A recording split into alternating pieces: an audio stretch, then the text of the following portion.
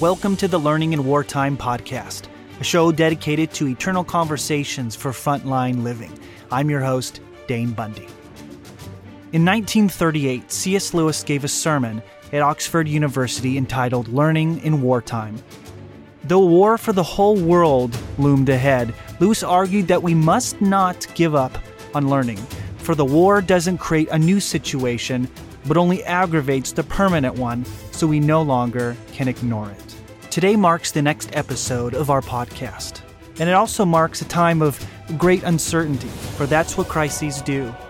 But as Christians, our hope is found in nothing less than the eternal and sovereign one, Jesus Christ, our Lord.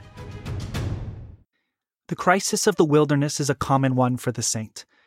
When I speak of the wilderness, I speak of it in a metaphorical way, but that, of course, doesn't diminish the pain and confusion that often accompanies this dry and weary time. It's certainly possible that it's we who have caused this desert period ourselves. As you know, idols are terrible masters, and our God is a jealous God, but the cause of the wilderness isn't always our sin or wandering eyes. Sometimes God forges the faith of his saints with the sting of the desert sand. Again, I love what Spurgeon says. This time I quote from his sermon, A Wilderness Cry. If we be in the wilderness, is not God the God of the wilderness? Were not his greatest marvels wrought when he led his people about through the howling wilderness and fed them with manna and revealed himself in a fiery, cloudy pillar? You know, for the saint who longs for God, this is a hopeful time.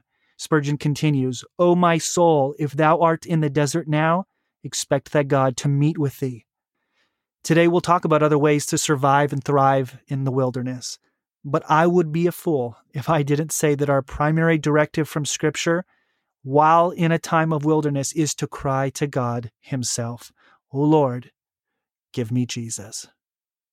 I now like to turn to one of C.S. Lewis's wilderness periods. This period goes from 1945 and 1954.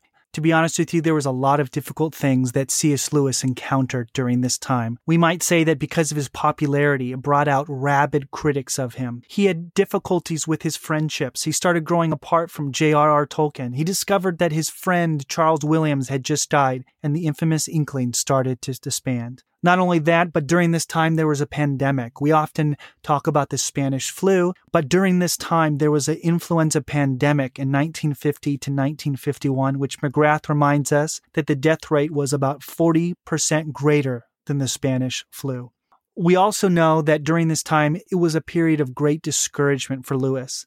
There was a woman named Elizabeth Anscombe. She was a Catholic philosopher, and she challenged C.S. Lewis on an argument in his book, Miracles. This ultimately led to C.S. Lewis having to back up, revise his work, but it was also a time of embarrassment for him, we could say. Some have said that this embarrassment with Anscombe was what caused him to move to imaginative apologetics, like Chronicles of Narnia.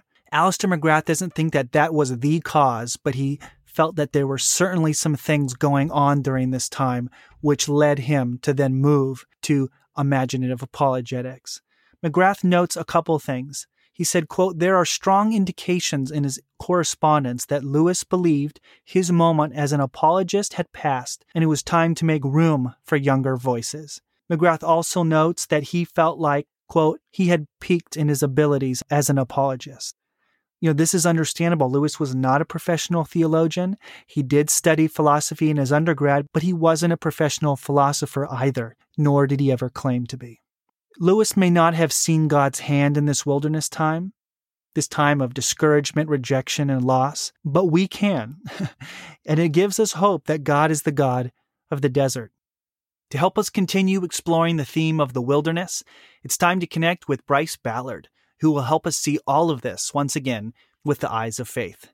Mr. Ballard, how are you doing? I'm doing wonderful. How are you?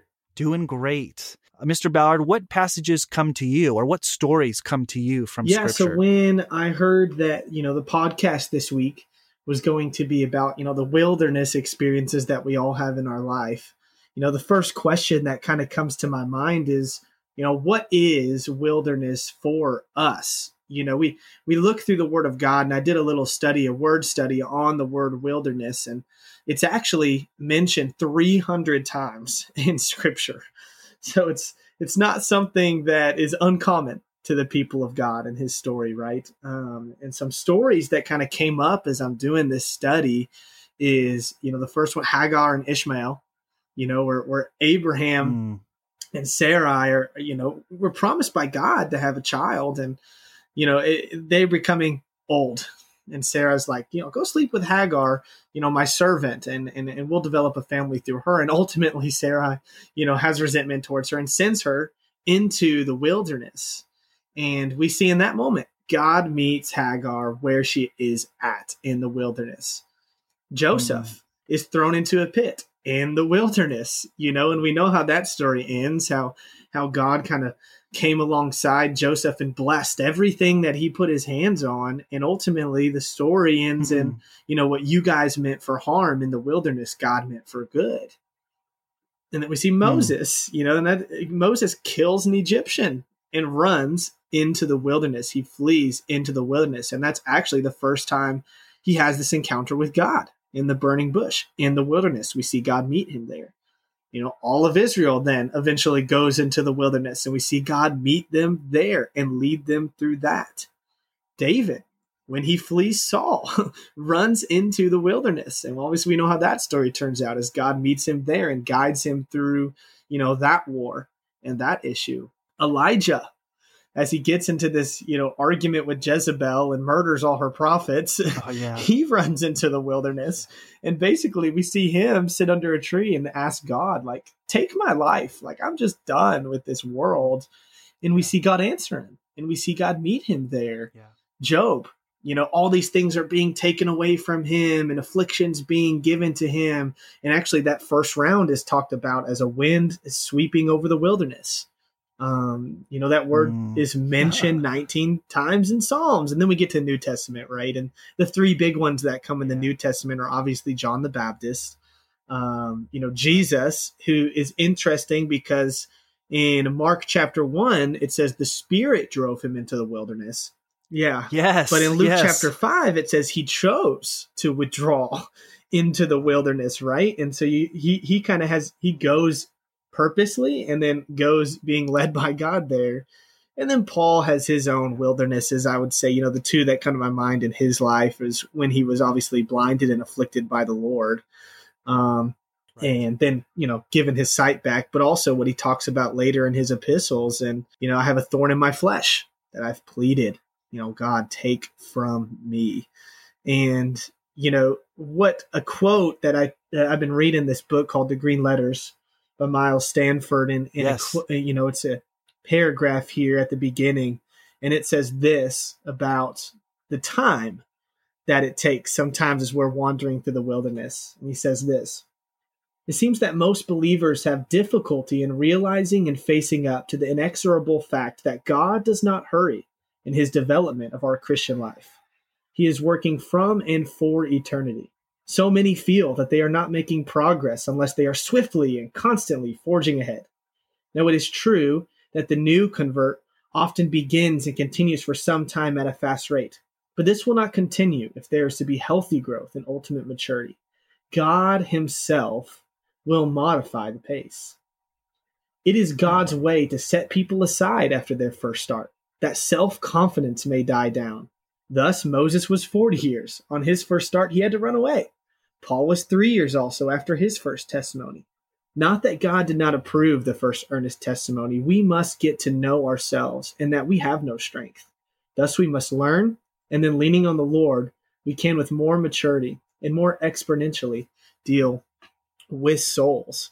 And I think we see that even in modern church history. I mean, if we talked about some, more modern church historians that, theologians that we think about, these I'm going to list about, 6 or 7. And these guys were actually 15 years into their life work before they even ceased living, for self and their desires and rested in God's plan for their life. We think of Chapman, Moody, Mueller, Watt, Hyde, Paxton, Hopkins, Gordon, all these guys that we think, theological heavyweights had been 15 years in their life's work before the Lord kind of draws them out, right?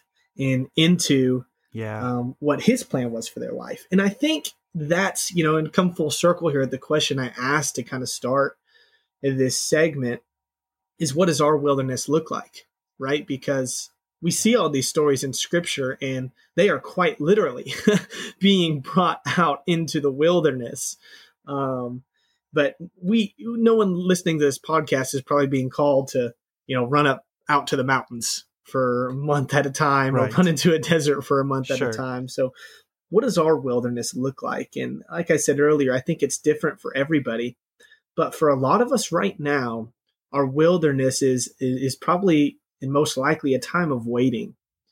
And so what spiritual discipline can we have in this time of waiting? And that's a great question. Yeah, you're going to answer it. We'll see. Sorry. I might just leave a cliffhanger. Come back next week.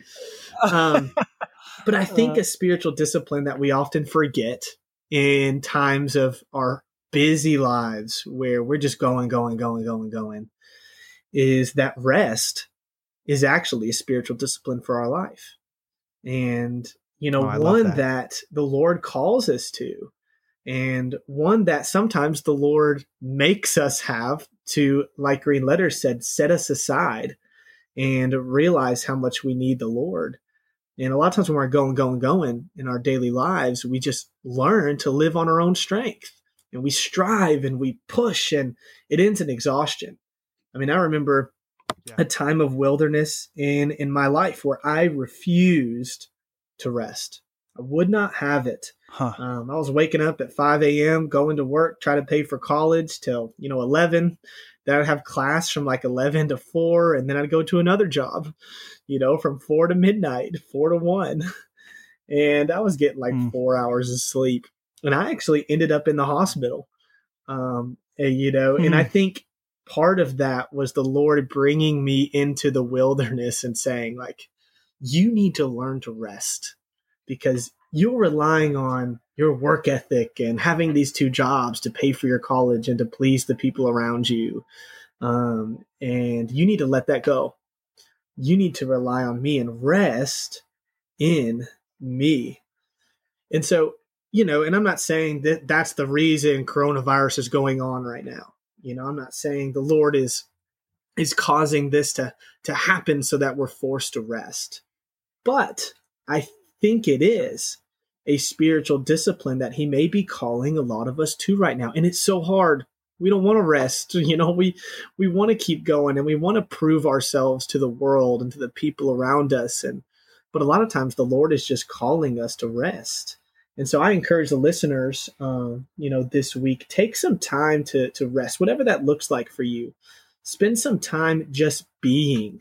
And I actually want to end us, in this segment on a psalm, if that's okay.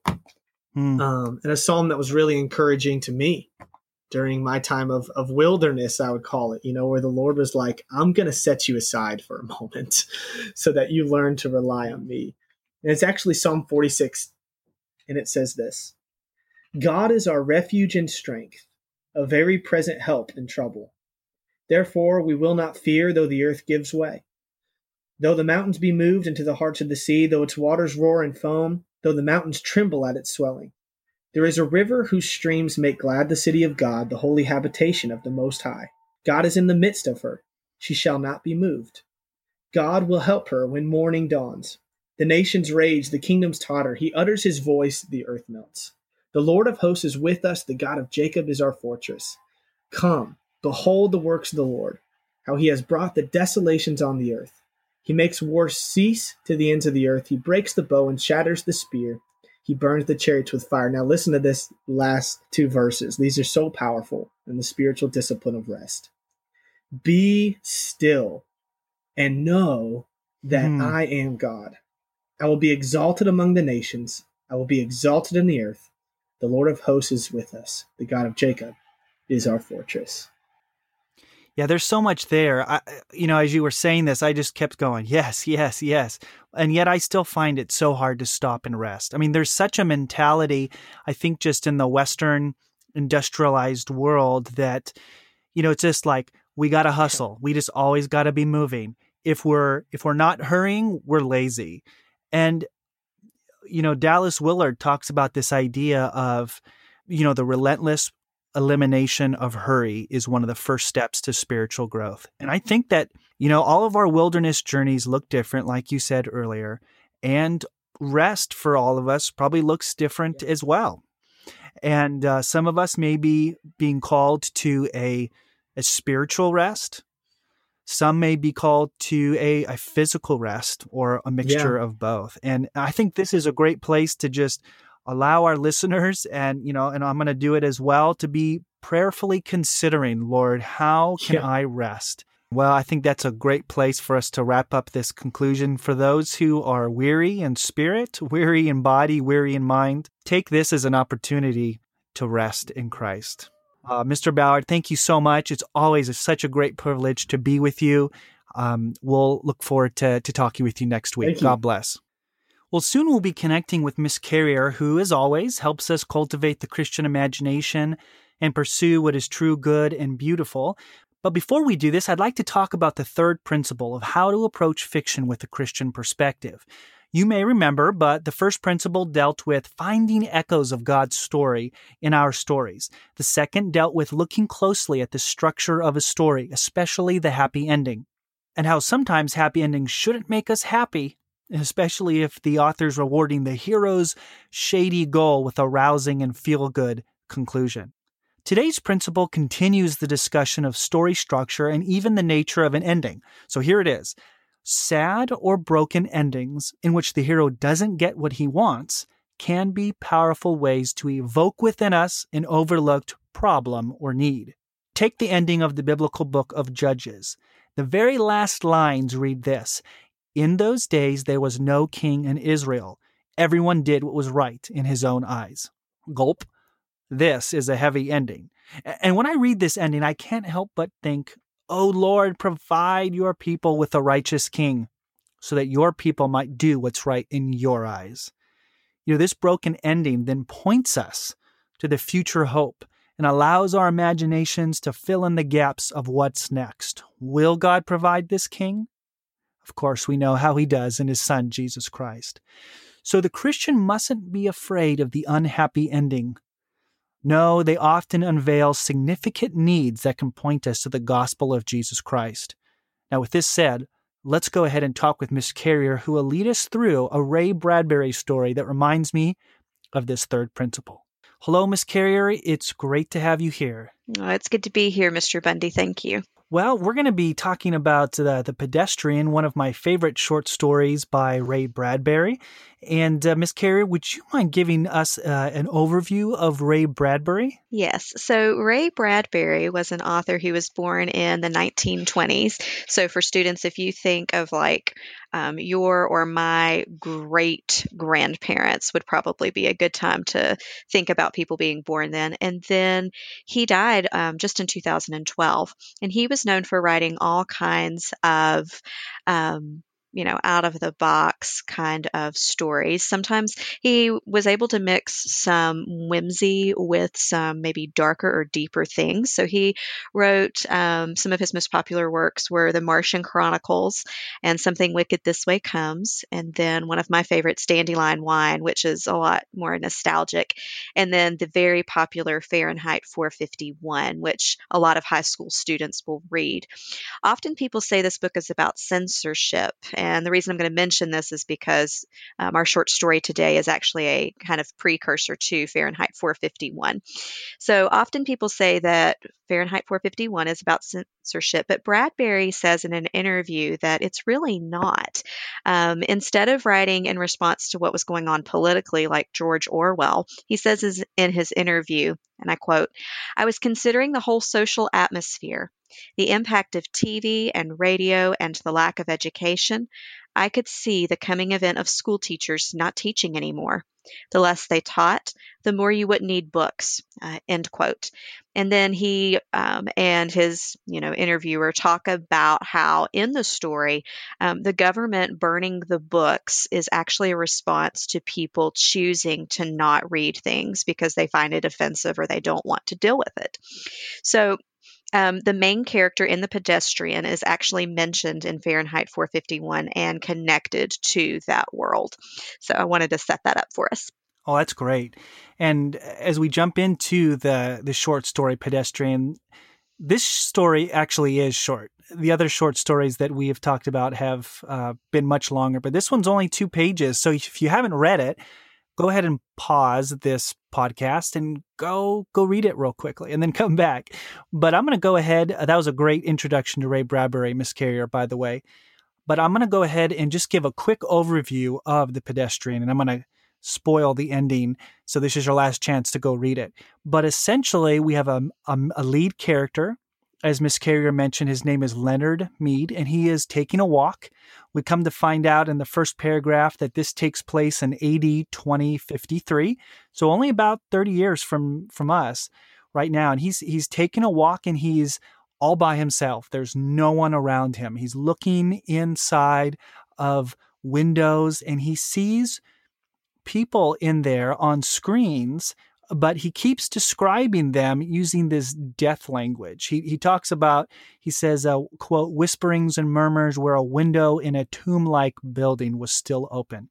So very interesting. And he is walking down, kind of talking to himself, asking questions about what's up tonight on Channel 4, Channel 7, Channel 9. And then towards the end of the short story, he is stopped by a police officer, and the police officer starts interrogating him, asking him, what is he doing walking? And Leonard Mead says that I've been walking like this for 10 years. And in the end, ultimately, the police car opens up and tells him to get in. And when he gets in, he realizes there's no one in the police car. And the short story ends. On his way out, he sees his house, and he notices that while its lights were on, bright and warm, it's such a contrast to all of the other houses that are around him. So it's a bit of a haunting story, isn't it, Miss Carrier? Yes, very much so. The third principle for approaching a fiction story with a Christian perspective talked about, once again, the importance of the ending, and sometimes how endings that are not happy, that are broken, or that have unresolved tension in it, they can actually be very thought-provoking. Would you agree, Miss Carrier? I think so, yes. Some of the most thought-provoking stories tend to end that way. Well, let's go ahead and do this now. Miss Carrier and I have both offered our own interpretive questions. And so how would you feel if I went first, Miss Carrier? Sounds good. All right, so here's my question. It has to do with the death language or the rhetoric that Bradbury continues to use with the individuals inside the homes that Leonard Mead passes by. So here's an extended quote that, quote, walking through a graveyard, he describes the building tomb-like. And so here's my question. What humane attributes do these people inside these homes lack that give them the impression that they're dead? And then a follow-up question might be, how does this point us to attributes that make us, or Leonard Mead, more robustly human? Yeah, I really love this question because I think it hits at the heart of the story, which is probably why you asked it. But I think that there's some obvious things that they're missing at first. It's found in all of the description of everything that's outside of the houses. So if you notice throughout the story, the things outside of the house are things of nature. Constant references to the moonlight and to the grass and to the frosty air, things that really engage the senses. That's where you see your beautiful language in contrast to the police car that has a metallic voice and no human inside it. And even inside people's homes, the emphasis is not on the people, it's on the screens that they are glued to. And at one point, it actually says, using part of one of your quotes, the tombs ill lit by television light where the people sat like the dead, the gray or multicolored lights touching their faces, but never really touching them.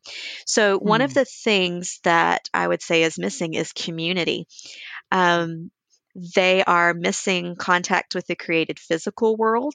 They're missing contact with homemaking, which I think we see in the contrast between their houses, the way they're lit by the screens, but then Leonard Mead, his house is lit by, just the regular electric lights of a house that gives that warm light. And so, in missing community, in missing these things out in the world, out in nature, they are missing the development of their own imaginations. And I'm not just talking about fiction and imagining something like a story, but what Russell Kirk and really Edmund Burke call the moral imagination, which is developed by reading. And if you look at the same interview with Ray Bradbury that I mentioned earlier, one of the things he says is that without the library, you have no civilization.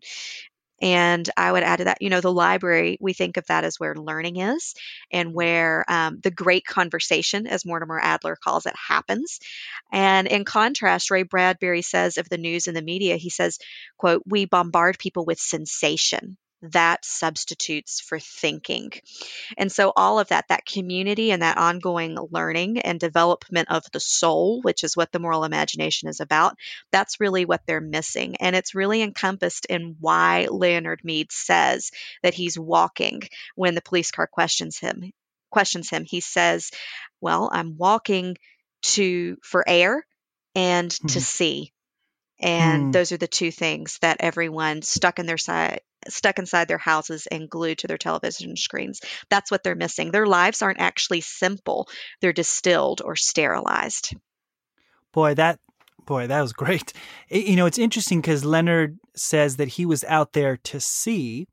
Mm-hmm. And it just reminds me that, the people who are really like dead in their tombs inside the homes watching TV, they're seeing things too, but there's a very different sense in which Leonard Mead is using this word see. Perfect. And it reminds me of this idea of leisure, which Western Civ was based upon. And it's this idea of time apart from work to think deeply about the things that matter the most. And that's what I think Leonard was doing. Walking plays such an important role in leisure because often great ideas come. We're able to work through so many complicated, ideas and such when we're walking and when we're in leisure. And this is such a contrast to those who are stuck inside their tombs, passively taking in what's on television. Exactly. Now, you brought up a number of great questions, and you told me to pick which one I wanted, and there was a lot of great ones, so it took me a little while, but I focused on this one. You asked, why was crime ebbing and there was no need for police? Now, I didn't mention that in my summary, but that is true. Bradbury tells us that there was no crime, and that, about 10 years ago, the police force went from 3 to 1. Yeah. Why is there no crime any longer? And I was thinking through this, and I wonder if the reason is because this society has taken out the humanity of its people, literally has kind of sucked it out by removing community, and just these people are now passive, watching this television, and they're like dead. Well, and the truth is, this is kind of metaphorical, but dead people don't do anything wrong. Yeah. Dead people don't do anything. They just sit there. Yeah. And this does remind me of, once again, we talked about this before, but in the Space Trilogy, in Lewis's final volume, That Hideous Strength, in which the NICE, this corporation that's really trying to control and sanitize creation and make it all easy to manipulate. I think that this is essentially what this society has done. There's no crime because there's no humane element left in this society. Yeah. And it's actually almost as if, just to go along with what you said, the person who is actually arrested, so what would be considered a crime, is the person that we would say is living. Yes, that's right. And he says that he needs to be taken to a psychiatric ward. Mm-hmm. Yeah. Because, what does it say? The Psychiatric Center for Research on Regressive Tendencies. exactly. Yeah. Well, and this does have that ending that is broken in a matter of speaking. If we speak about a broken story as a story in which the hero doesn't get what he wants, and we know what Leonard Mead wants, he says that he wanted to get air, to see, to just walk. He wanted to have leisure. Mm-hmm. And that was stopped short, and he was basically taken away and put into this psychiatric ward. And it makes us feel a heavy weight. Mm-hmm. It causes us to think about, okay, what next? What is missing here? And I think that in your answer to my question, you really talked about how the humanity is missing here. And there's that great contrast between Leonard Mead being alive, that last vestige of humanity in this particular society, and then the rest have been killed. And I would probably say that a lot of it probably had to do with their own choice. I'm sure that the government didn't force them. They probably lulled them into this death. Mm-hmm. But this question just came to me, Ms. Carrier. As you're a teacher of literature, English, in 8th and 10th grade, what can we do? Here we are in a time where we are quarantined and we have television lights all around us. What can we do to make sure that we hold on to our humanity? Yeah. Well, one, I would say, because I'm a Christian first, and that permeates, just all of teaching, and it really, connects with us being human. First, as you and Mr. Ballard have talked about, I think prayer and the Word, and taking a rest. And then that will set us up for how we interact with the people who are in our homes. Because the reason that people are dead in this story is not because they're stuck in their homes. It's why they have chosen to be stuck in their homes and what they're doing with that time. And obviously, we are doing a podcast. We are working with technology. We are teaching online. And so there's nothing wrong with that. But everybody's saying this, you're going to need a time to unplug and to read stories, to tell stories. And something that, I can say this just as an older sister with siblings who are teenagers and in college, is lately we have really found ourselves talking a lot about the movies that we are watching and the shows that we are watching. So if you notice in the story, people are just mindlessly consuming. They are glued to, it's not touching them at all. Well, in order for it to touch a person, one, it needs to be something that's actually worth your time. But two, you're going to have that interaction of discussing. And really, one of the reasons for teaching literature, for teaching stories, is so that when students encounter stories, whether written, whether spoken, or on a screen or in a podcast, that they will know how to dialogue with that and how to internalize it, and it produce something in them, some kind of virtue. Oh, that's fantastic. Well, Ms. Carrier, thank you so much. Great insights today. And listeners, next week, we are going to be shifting gears a little bit. It sounds a little bit haunting in light of what we just talked about in this short story, but we are actually going to turn to the silver screen. And next week, Miss Carrier and I are going to discuss a movie. And this movie is on Netflix. And the movie's called The Boy Who Harnessed the Wind. This is a hopeful story amid a background of tragedy. And I just think that it's a great story for us to discuss. So I'm really looking forward to it. So try and watch that before next week, and we will see you there. Well, at this point in the podcast, we turn to our last segment called At a Moment's Notice, where we do a little bit of improv, which is always fun. Mr. Ballard is here with me, and he's my first subject. We're going to be playing the game called Liar. Yes, this is a very fun game. Mr. Ballard, this is what you're going to do. You're going to start with a very simple, honest story. All right. No, nothing about aliens or making anything up like that. Just a story that you've experienced yourself. And then what I'm going to do is I'm going to jump in and I'm going to say liar. And whatever you had just said, you're going to immediately change it. So So if you say, I went to the grocery store, and I say liar, you say Walmart, and I say liar, and then you immediately change it. And we'll just see where it goes from there. Are you ready? I am ready. All right, here we go. And begin. One time I decided to go for a walk with my dog, Winnie. With my dog, Fido. And Liar. with my dog, Cheesecake.